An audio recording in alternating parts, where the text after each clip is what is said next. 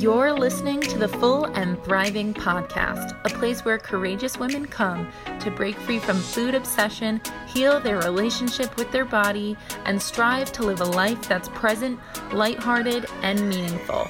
If you're listening, my wish is that this podcast serves as a catalyst that inspires you to nourish your body, nurture your mind, and energize your spirit. I'm your host, Meg McCabe, a certified life coach and eating disorder recovery coach with a PhD in having a good time. Just kidding about that last part. Anyway, thank you so much for listening and enjoy the show. Hello, everyone. Welcome to another episode of the Full and Thriving Podcast. I am coming at you today from a large conference room in my apartment complex. So please excuse the billowy, echoing voice. This is just what we're doing today. So anyway, thank you so much for joining me again for another episode of the show. Today is actually a spontaneous recording. I just got off of a call with one of my clients, and I wanted to turn what I shared with her into a podcast episode because we were both feeling the magic in the call. And I even said during our call, this should be a podcast episode. So anyway, as you can tell, all of my phone is ringing and my notifications are going off because it's the middle of the day and I was not planning to record this, but I really am going to go for it. So today I wanted to talk to you all about the topic of body comparison, and specifically I wanted to share with you 6 thoughts that can save you when you are stuck comparing yourself to others. Whenever there are thoughts that really help me through a situation, I like to call those life raft thoughts or lifesaver thoughts, or I'm thinking of those big rings that lifeguards carry with them that they can throw out to a drowning person. These are like rescue thoughts. So when you are struggling with comparing yourself, specifically your body, to someone else's, these are your thoughts that can rescue you in that moment. I was talking to this client of mine about her weight restoration process, and she was mentioning how the people in her circle have a very intense need to be thin and look good and aesthetic. And she said that when she's around them, it's very hard not to start the comparison mind games and spiral out of control, just being triggered by what they do. So, I mean, I can definitely relate to all of her comments, as I'm sure you can too. I shared with her a story just probably last year. So during the height of COVID, a friend of mine and I went to a pool, and, we're in our bathing suits, and she's just a picture perfect kind of a person physically as far as what the thin ideal looks like. And I'm not going to mention any more details, but basically it turned into a big photo shoot. She wanted me to take about 100 photos of her in various poses, and it turned into a very looks-focused trip to the pool, which I literally have not participated in any type of photo shoot like that since my modeling days, really, and my blogging days when I was a fashion blogger with my sister. So it was very foreign to me. I felt myself having little patience. And then, of course, the comparison thoughts started creeping in. Just started beating myself up, feeling like I wasn't as attractive as her or as small as her. And I thankfully have enough skills in my own recovery and enough confidence in my body image that I was able to pull myself out of it using some of these rescue thoughts. So the first thought that I have, especially when I see someone who's very attached to their looks and their size. The first thought I have is that this person is struggling with something I have already broken free from.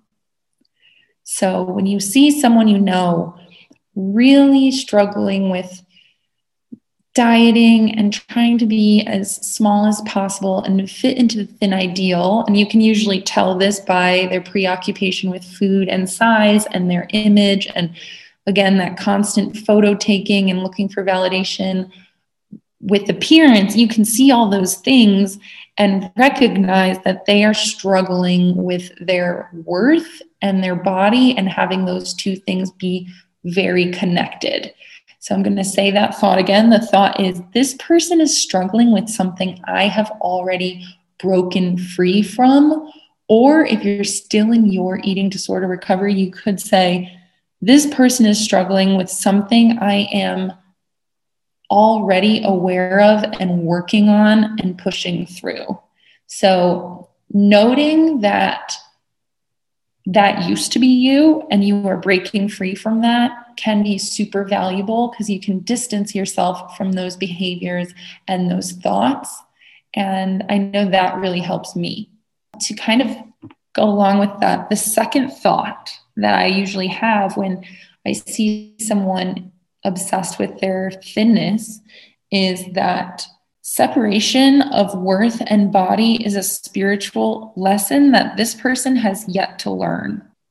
So if you're struggling with an eating disorder, you have been put on this earth to learn so many lessons, but eating disorders usually put you through the ringer on the lesson of self-worth and value, and disconnecting your self-worth and value from your body size.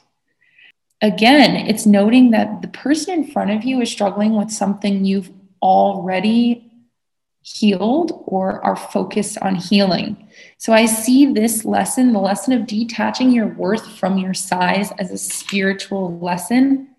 And for instance, because I'm fully recovered and I have been for a long time, I see that as one of my earliest spiritual lessons that I learned and I can live free from.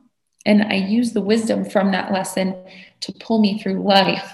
And when I see someone constantly striving to lose weight, I just remind myself that everyone on this earth is brought to earth to learn certain spiritual lessons. And for them, that might not be healing that connection to worth and size.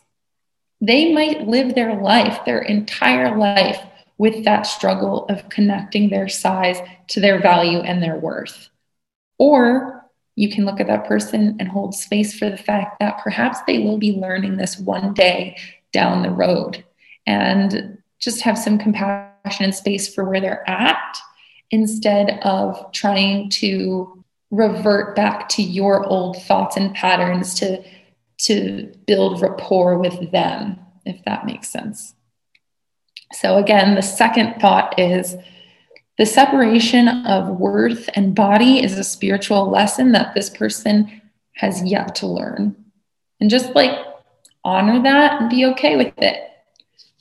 They might have a lot of wisdom in some subject area of life that you are totally clueless in. We all come here to learn different things in different ways. All right, so the third thought that I consider a rescue thought when confronted with body comparisons is just remembering that the ego thrives on external validation to feel worthy. When you are so focused on your body size or comparing your body to others, that is just the ego taking hold of your mind. And it's very easy to engage in these kind of ego-based thoughts because it gives you a sense of power or powerlessness. So it might give you a sense of rank, like, oh, I'm better than this person, or I'm more beautiful than this person, or I'm less than this person, or this person is better than I am. And that's just the ego trying to make sense of the world, when in reality, if you can let go of those thoughts and suspend the ego and just recognize that your worth does not come from external circumstances. It comes from who you are as a person inside, and your spirit alone, no matter what body is attached to it, is always going to have the same value. It's a tough one to wrap your head around, but I definitely think reminding yourself that you are living in a place of ego and thinking in a place of ego can just intercept the moment in a positive way, instead of allowing yourself to spiral into that comparative mindset. The fourth rescue thought, or at least something I like to direct my attention to, is to focus on equalizing your bodies and finding the common value in both of them. Basically, this rescue thought could be as simple as, your body is amazing and so is mine. It's just equalizing and emphasizing that although they might be shaped differently or sized differently, they're still worthy of love, they're still valuable, and they're still the earth suits, as Carolyn Costin says, the earth suits that get you through life, and they're the home for your spirit to live.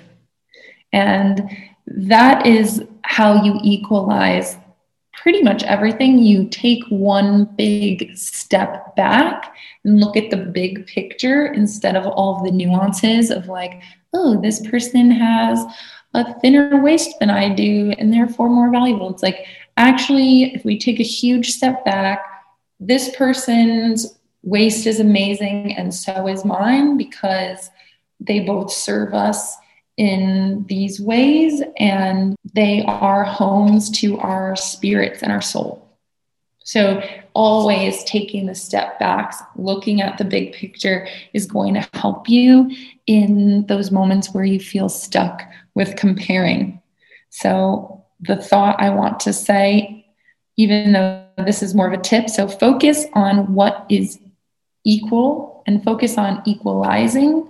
But a thought that you could take on is, your body is amazing and so is mine. Or if you don't want to really believe that, it could be, your body exists and so does mine. Or your body is okay and so is mine. So it's just recognizing that they are both bodies. The fifth thought to rescue you from a state of constant comparing is actually a question. And the question I want you to ask yourself in those moments. So for instance, the moment with my friend constantly taking photos of herself, the question you could ask yourself in that moment is, whose beauty standard is this person striving to meet? Okay, like, whose body standard is that person aiming for? And the answer to that question is typically the patriarchy or straight men's standard of beauty. And it's these beauty industry standards. So the modeling industry, the fashion industry, the beauty industry, the cosmetic industry, that is the standard usually that people who are obsessed with their food and body are striving to reach. And so when you remind yourself that they are striving for a body type that perpetuates stigma and weight bias and actually the oppression of women, when you remind yourself of that, you don't want to be a part of it anymore. You don't want to hold up that standard of beauty, and you can have a little bit of compassion for the person who is still stuck in it. So again, recognizing this person is still in the thick of wanting to support something that has oppressed people, not just women, but people for decades. So yeah, that fifth thought is, whose beauty standard am I striving for? Or whose beauty standard are they striving for? Because you're not going to want to strive for something that's been oppressing people for years. I know at least that really pulls me out of my negative cycle pretty quickly. And then the sixth thought hooks into that one, which is, when you're stuck in that comparison mode, recognize that by not striving for that beauty standard, you are liberating others. Potentially, by not engaging in diet talk or these very superficial photo shoots or whatever it might be, you are actually setting everyone free around you just by not participating. By accepting your body, you give other people permission to accept their bodies. By allowing your body to take up space, you allow other people's bodies to take up space. And when you support the diet industry, when you support weight loss, you are basically supporting something that has oppressed billions of people and has caused millions and millions of eating disorders. You, as one person, can have impact on the world. Just like any major issue, if you're conscious about your impact on the world, you're going to recognize that the sooner you can let go of putting one body type above yours, your impact is going in a better direction. So again, I'm going to say that thought. It's recognize that by not striving for that beauty standard, you are liberating other people. Always recognizing that the person in front of you who is obsessed with weight, who is obsessed with dieting, they are just stuck in that hard to avoid, probably nightmare of connecting your worth to your size. And have compassion for that person and have just a little bit of love for them, because you've been there too and you know what that feels like, and it doesn't feel good. And then hopefully you can break out of that comparison cycle. Those were my 6 thoughts to save you from being stuck in comparison. I hope they helped you. Let me know what you think.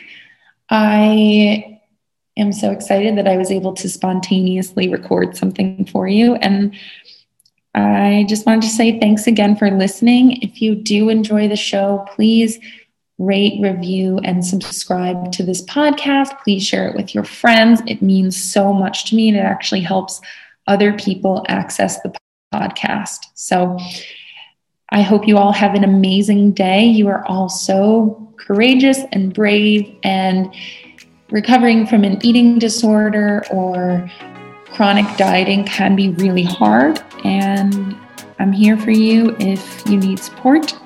Have an amazing day.